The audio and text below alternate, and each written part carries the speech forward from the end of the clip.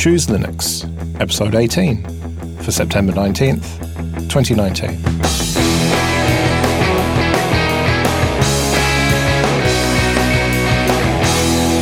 Hello and welcome to the show that captures the excitement of discovering Linux. I'm Joe. I'm Drew. And I'm Mel. And here we are for episode 18. And before we get started, we've got to talk about the two new shows that were launched last week on the network. linuxheadlines.show, which is Linux and open source headlines 5 days a week in under 3 minutes. And Drew, you're going to be doing 1 day a week. That's right. I will be doing Fridays and be kind of in the hot seat for if anybody needs to take off any other day. Yeah, and I might well be standing in, but otherwise it's Wes and Chris. So yeah, linuxheadlines.show, check that out. And also self-hosted.show. And that is Chris and Alex talking about self-hosting all the things. And I think you might be making an appearance as well on that show on one episode, Drew. Yes, I was there for one of the interviews that will be in a future episode. Yeah, it's a show all about not relying on the cloud, not necessarily anti-cloud, but hosting as much stuff as you possibly can yourself. So check that one out as well, self-hosted.show. So let's talk about getting people into Linux, getting other people, that is. I'm sure that all of us have converted at least one or two people to Linux, but there's quite a lot to consider when you do that. Well, I know that this topic came up for us when I was kind of playing around with the idea of getting my son his first computer. You know, he's turning 13, so I'm thinking, all right, maybe you can have a little bit more kind of leeway with what you have access to in your room. But at the same time, I didn't want to make a big investment because he's still a kid, things still get broken and lost. And so I kind of went back to that original mindset I used to have that you could kind of, I guess, bring back any old hardware, back to life if you just put Linux on it. And Cheese, or Adam, gave me one of his old laptops. And I was thinking this is going to be great.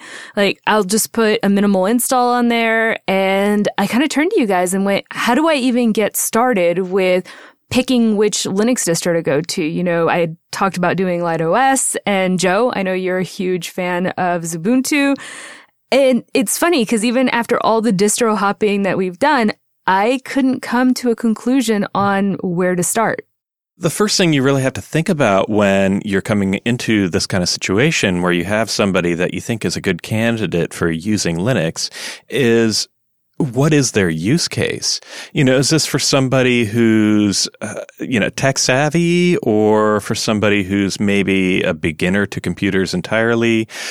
Are they old? Are they young? Do they have preconceived notions about what the desktop should be? All of these can kind of factor in to really force you to consider what you're going to recommend for them. Yeah, after the last few episodes that we've been doing, I kind of have brought up the fact that the older laptop that we had in the house is still using Endless OS. And originally, I kind of wanted to go with Endless because I thought, well, this is a distribution he already knows. But to be honest, what stopped me was I was thinking, I need to take him away from the ease of use where it's just an icon and click, and actually start pushing him to learn a little bit more about the computer. So I started thinking, what can I do that can run on this laptop that's kid-friendly and still kind of incorporates a little bit of command line, a little bit of learning?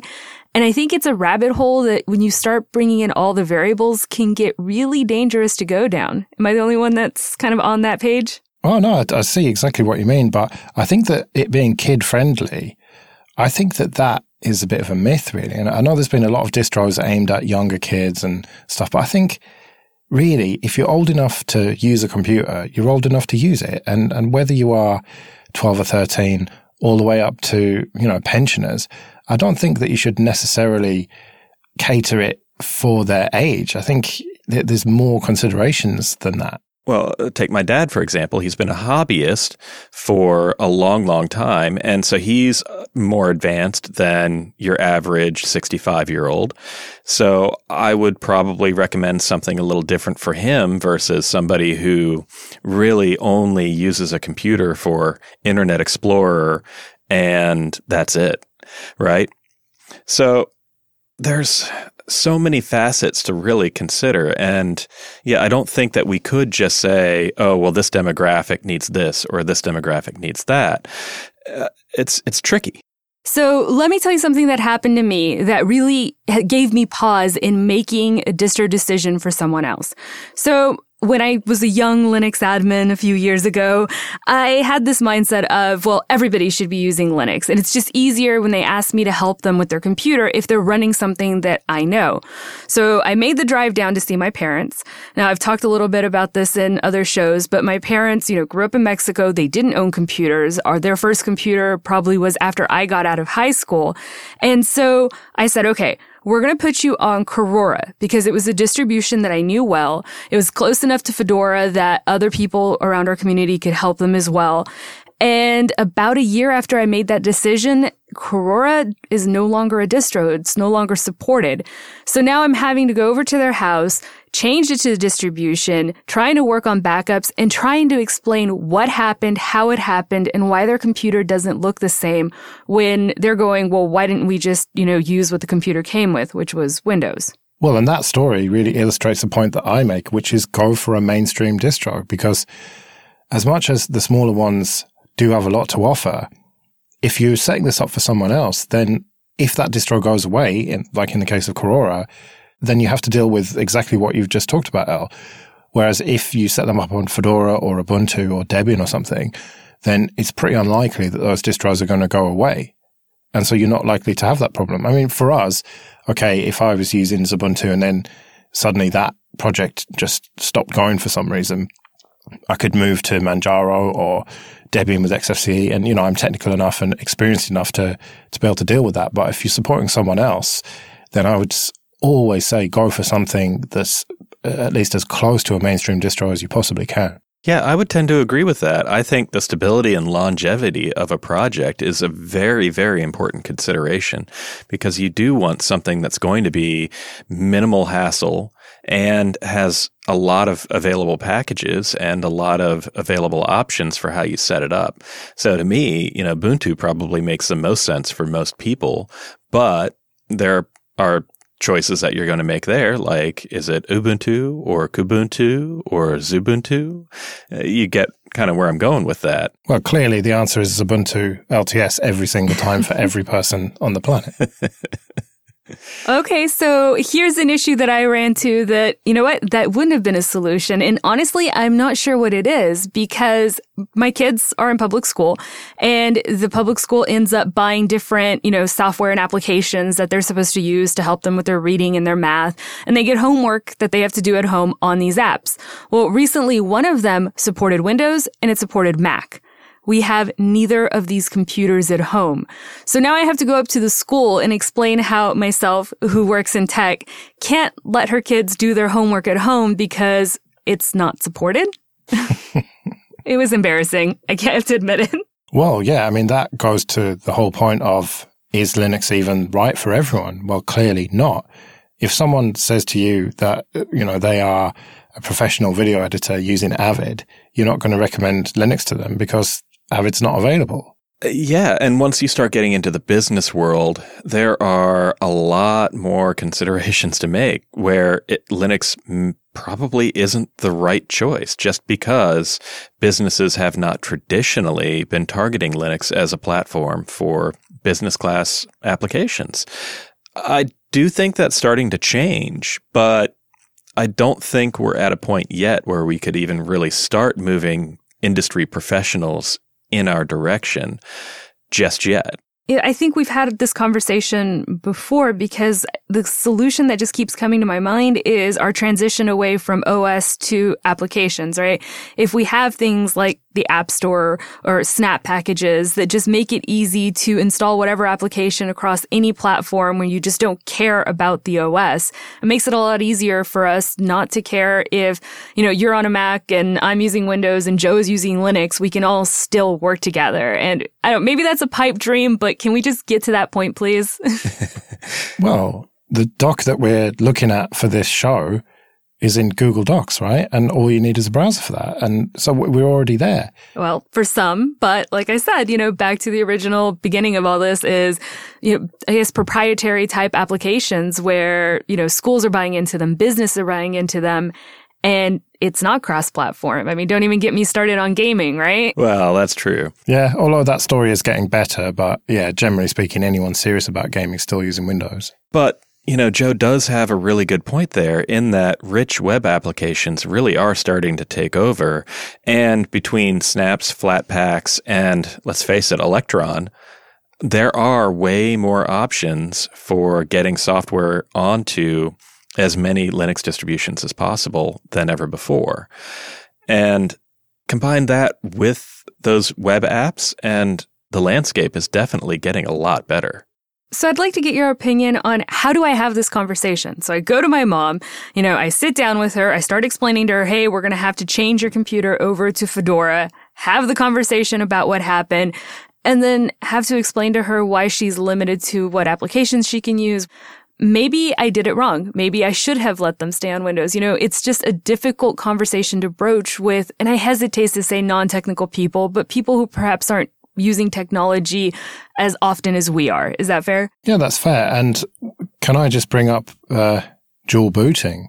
And if I'm going to convert someone to Linux and they have an existing machine that has Windows on it, then the first thing I do is shrink that Windows partition, check that that's working all right, and then install Linux. And it will by default boot into Linux, but they always have that option to go back into Windows if there's anything that they need to.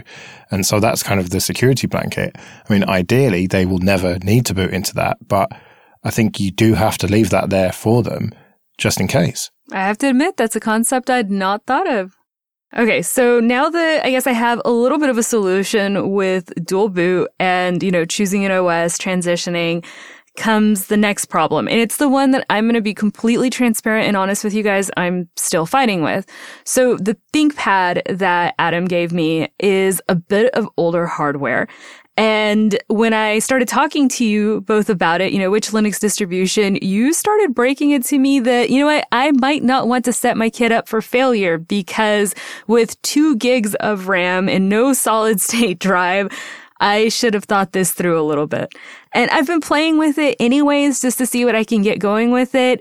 And I have to admit that actually having it boot a Linux distribution is not as simple as just going in, changing the BIOS to legacy, because it's still erroring out every single time I try to do the install. That's quite surprising for an old ThinkPad because Linux compatibility has always been one of the strong points there. So yeah, I don't know why it's not working for you. Maybe it's just too old. Is that a thing? Is that a thing now? Like hardware can be too old to run the newer distributions of Linux? Well, I've got a very, very old ThinkPad it came with Windows 95. So it's an A20M for anyone who cares about that.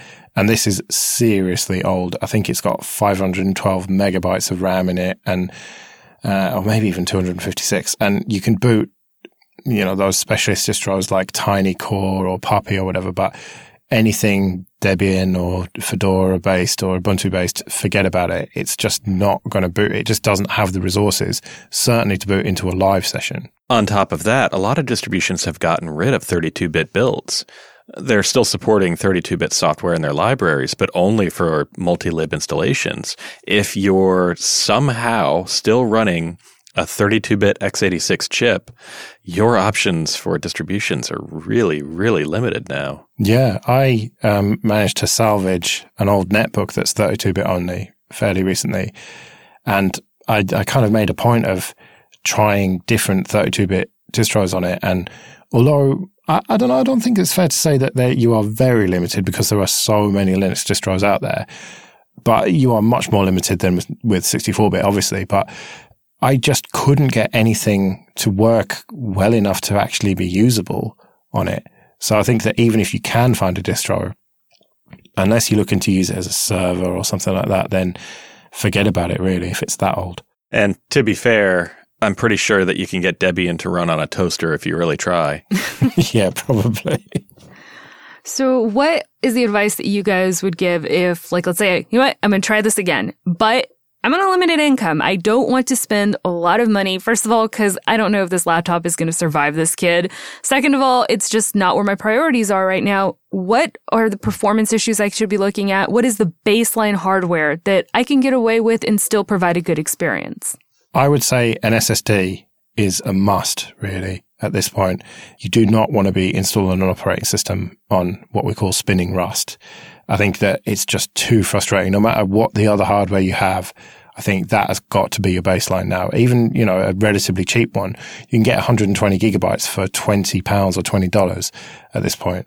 And so there's not really any excuse for not upgrading that. I have two recommendations. The first one is if you have significantly more time than money, a Raspberry Pi is a pretty attractive offering these days. The Raspberry Pi 4 is pretty powerful, and yes, it runs a little hot, so you may need to get some kind of case for it or something, but if you have an old monitor and keyboard lying around, or you're willing to spend a little extra money and get one of those fancy Pi laptops or little integrated desktop systems, it's a reasonable computer that you could put in for somebody, especially somebody who's starting to learn about computing and might be interested in digging a little deeper. I mean, that's kind of why Raspberry Pi was started in the first place, right? Well, that's true. And I would say if education is a priority, then that is a perfectly fine recommendation. But if you're looking at just general usage, people want a laptop. They want just an all-in-one experience. They don't want to have to be tethered to a screen and power and everything. So I don't think that for general school use or whatever, a Raspberry Pi is appropriate, really. Even in one of those laptop things, I just think that the performance just isn't great, really. I think you should be looking at an old ThinkPad, generally. Not quite as old as the one that you have been given, Al, but an old X220 or something like that is probably your best bet. Well, thank you for stealing my second recommendation there, Joe. But to tack onto that a little bit, ThinkPads are really great in that they are in a lot of corporate leases. And when those leases run out, you will frequently find lots of them being sold on eBay. And when I say lots, I not only mean a large amount, but also specific lots of like 20 to 100 of these shipping at once. And if you can find somebody who's purchased that and is reselling, you can find ThinkPads, older ThinkPads, and even not that old ThinkPads for half, 75% off. I mean, the prices just plummet. Yeah, and because they've been used in the enterprise space, they've generally been well looked after because there's a moody IT person frowning at them if they spill coffee in it or whatever. But I think that the amount of RAM, I think 4 gigabytes absolute minimum these days. 8 is nice depending on the use case. I would disagree. I'd say 8 is the minimum these days. And I'll tell you why. Those rich web apps that we were discussing earlier take more and more RAM all the time. I mean, just loading up something like Google Docs can really tax your RAM. I haven't recommended a laptop with under 8 gigabytes of RAM in 4 years. Yeah, that's fair enough. But then again, you are a GNOME user. I'm sitting here on XFCE using significantly less than you are. But yeah, I think you're probably right. You want to be looking at around 8 gigabytes of RAM. And I think that's an important point to make because a lot of the complaints that I hear from Linux users when we start talking about the hardware are generally saying, well, 4 gigs of RAM is enough, but they're complaining that things are running slow. And I'm thinking, that's not the distribution, that's your computer. But that's not something they're willing to hear. Yeah. So before I started working at Jupiter Broadcasting, I was doing support, right? IT support. And 4 gigs of RAM is not enough on Mac. It's not enough on Windows. And we didn't have any clients with Linux, but I could say from personal experience, I didn't think it was enough. Granted, I'm a power user running lots of stuff all the time. But even for just standard web browsing, I just can't recommend 4 gigs anymore. Yeah, I think you might be right. So as for the processor in it, the CPU, it's very important to look at the model number of that CPU, I think, and then look up the benchmarks for it. If you say you've got an old ThinkPad that's, I don't know, 2230M or something, that's the model number of the CPU, put that into Google with benchmark and you'll come up with a site called CPU Benchmark, and that'll give you the Passmark score. And Passmark is software that's only available for Windows, I think. But, it's going to give you an idea of how powerful that processor is relative to other ones. And so you can look at machines that you already have and find out the model number, look up that, and it might be, a score of, say, 4,000 or something. And then if you're looking at another machine to buy, you can see that model of processor, see what that score is. And okay, it's not going to be, it's not necessarily scientific because cooling plays a large part and whatever, but it will give you a general idea of how good something is. And, there's some atoms and Celerons that are like under 1,000 and they're just forget about it. They're just terrible. I think you're really looking at about 3,000 or 4,000 minimum to get normal stuff done. I mean, if you're lucky enough to have, a modern ThinkPad, you might be looking at 8,000 or 9,000 score, or my desktop machine gets like 13,000 or 14,000, I think. But then I've got an old Chromebook that is like 1,500 or something, and that is pretty sluggish. Without going down the rabbit hole here too much, the other consideration to think about is if you need a lot of battery life, the generation of chipset that you buy is really going to play into that as well. Yeah, definitely. Because even though you might have a more powerful in terms of performance, it might be sucking a lot more battery life out of it. And for me, generally with my laptops, I move them from A to B, then set up with the power. And, I don't use them on battery. But for some people, I would imagine, especially for kids, that's probably much more important, especially kids who are used to phones and tablets that have like all day battery life. Okay, so we've already established that me taking donated hardware is probably not the way to go.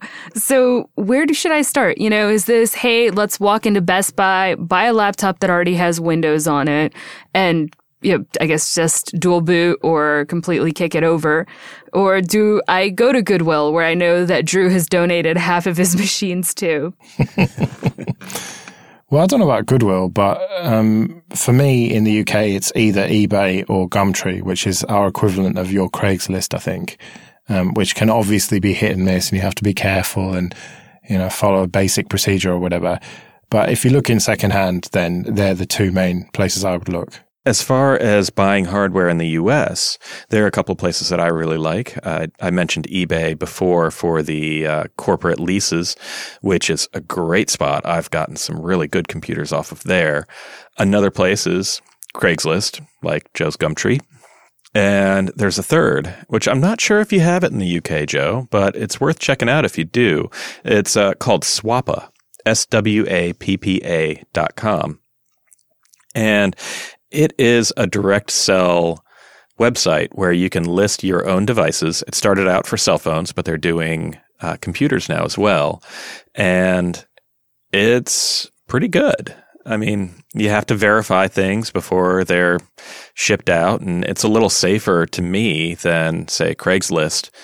And I don't know, I've had some good successes there. I had heard of this, and I've just looked it up now, and it seems to be US only, unfortunately. Ah, that's a shame. Well, Elle, you've talked about relative success with your parents, and I know I've had some successes and some failures.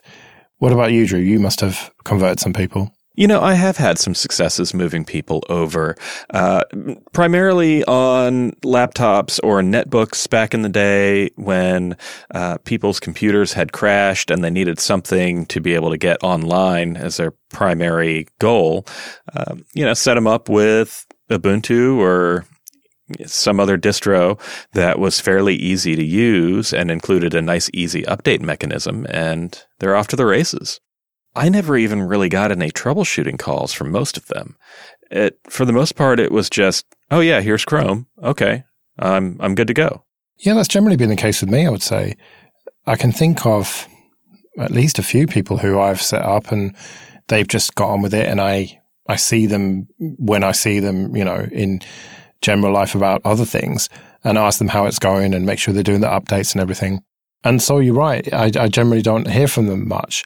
But those people are the kind of people who are using almost only the web browser, and you install Chrome for them or get them going on Firefox, and you generally don't hear from them. Where I've had my failures, that's people who have more complex needs, I think. People who try and see what else it can do. That kind of mindset. People who want to start tinkering but don't really know enough about it and end up breaking things. Or people who have unusual use cases, wanting to plug into external peripherals and stuff that aren't necessarily supported 100% and then start complaining, oh, Linux is terrible because I plug my Mac into this screen and it just works perfectly. So I'd like to share a story of kind of a 50-50 success, and that's with my wife, Jackie.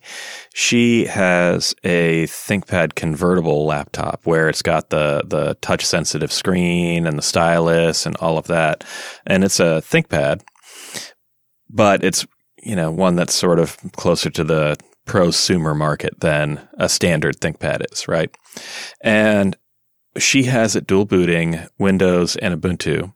And she's a graphic artist, so she does need to be able to do things like draw on the screen and that sort of thing. That's why she got this particular laptop. And for the most part, it just works. She's in Ubuntu on that laptop most of the time, whereas on her desktop, she uses Windows because it has all of the things that she's used to, and that's where she's comfortable there, right? And that's fine. And in Linux, she has tried things like Krita and GIMP, and she knows she hates GIMP. So whenever she's on the laptop, it's Krita. And there have been some paper cuts, like trying to open a .psd file. Well, Ubuntu didn't automatically set Krita as the appropriate application to open when you double-click one of those. So I had to go in and set that for her. So, you know, that's a paper cut that really kind of gave her a sour impression. And also Krita just not being up to par with Photoshop, but what is. So, you know, in that case, I would call it a half and half, like half successful, in that she's still using it and it's great for web browsing. But if she really needs to get something done in graphic artistry, she's going to reboot into Windows. I think you're right. The biggest successes that I've had, I think, have been when I kind of got over myself and realized that choosing Linux doesn't mean just using Linux. It means using the right tool for the right thing. So a lot of times I know people who are dual booting, or they're running Linux in a VM, or they've got more than one laptop. And, you know, when I go around and I do like the security conferences where we're doing capture the flag, it's great to see the person who's like, hold on a minute, let me pull this out, do what they need to do, then puts it away and uses the other tool. And maybe that's the solution, is just telling people use what you need to use to get your job done. Of course, yeah. I would never be one of those zealots who says you have to use Linux for everything, even if that means major inconvenience in your life. I think use the tool that does the job for you. And if that happens to be a Mac or a Windows machine, then fine. Do what you want. And come to me if you want me to tell you how great Linux is, but I'm not going to like force it down your throat.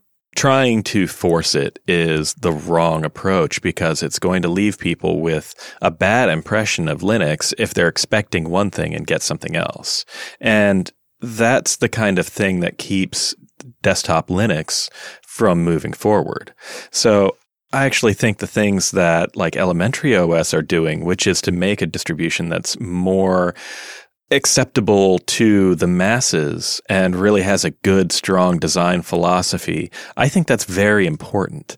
And I think it's moving things in the right direction. Yeah, there are some great distros like Elementary who are trying to push things forward and do something a bit different, but I do always return to they are a smaller distro, the user base is smaller, therefore fewer bugs will be found and reported, and they just don't have that mainstream appeal of something like Ubuntu, where I know I can put someone on that and the chances are it is going to just work. I mean, Elle, we tried to get you to use Ubuntu for how long? And you said, oh no, I want to use this and I want to use that. And then eventually we got you on Ubuntu, and, you know, a few other hardware issues aside, it's generally been pretty solid, hasn't it? I mean, isn't that the key part, though, is a few other hardware issues aside? Well, no, I meant things that you've plugged into it, like dodgy mics and interfaces and things. But we have had issues with almost every distro I've tried. And, you know, how many times in one of our Linux hops have we said, well, it comes back to what hardware are you using? Yeah. Well, that's true. It does always come down to that. And that's why ThinkPads are generally a good bet. And if you're having problems with a wireless card, you can usually change that out for an Intel one that's going to not give you any problems. And obviously, if you're Intel only, then you're going to generally not have as many problems as if you've got an NVIDIA card or whatever. But it is really hit and miss. Each machine is a unique set of components and your mileage is going to vary. And so that's why it always comes back to ThinkPads, right? That's just what the name you know in hardware that will work well with Linux. That's why both of you are sitting there looking at a ThinkPad right now. Well, yeah. And Joe, tell me, did you ever have an IBM ThinkPad? Well, the one I talked about earlier is an IBM ThinkPad. That's how old it is. Yeah, I had an IBM one as well. That was my first real laptop, and I loved that thing to death. Well, the one that came with Windows 95, the A20M that I talked about, that is still working now. The battery's long dead. I think I got rid of it. But you plug that in, you boot up something like Poppy on it, works absolutely perfectly. And not to disparage Lenovo at all. I think they've been pretty good stewards for the ThinkPad line, but there's something about those old IBM ones that was just makes me warm inside. Well, we've been talking about this so long, I don't think we've got time to do distro hoppers, so Android x86 will have to wait until next time. And if you want to listen to that and all the future episodes, go to chooselinux.show/subscribe for all the ways to do that. And go to chooselinux.show/contact for ways to get in touch with us. And if you want to get in touch with us on Twitter, I'm at Drew of Doom. And I'm at L_O_punk at LOPunk. And I'm at Joe Ressington. We'll be back in 2 weeks.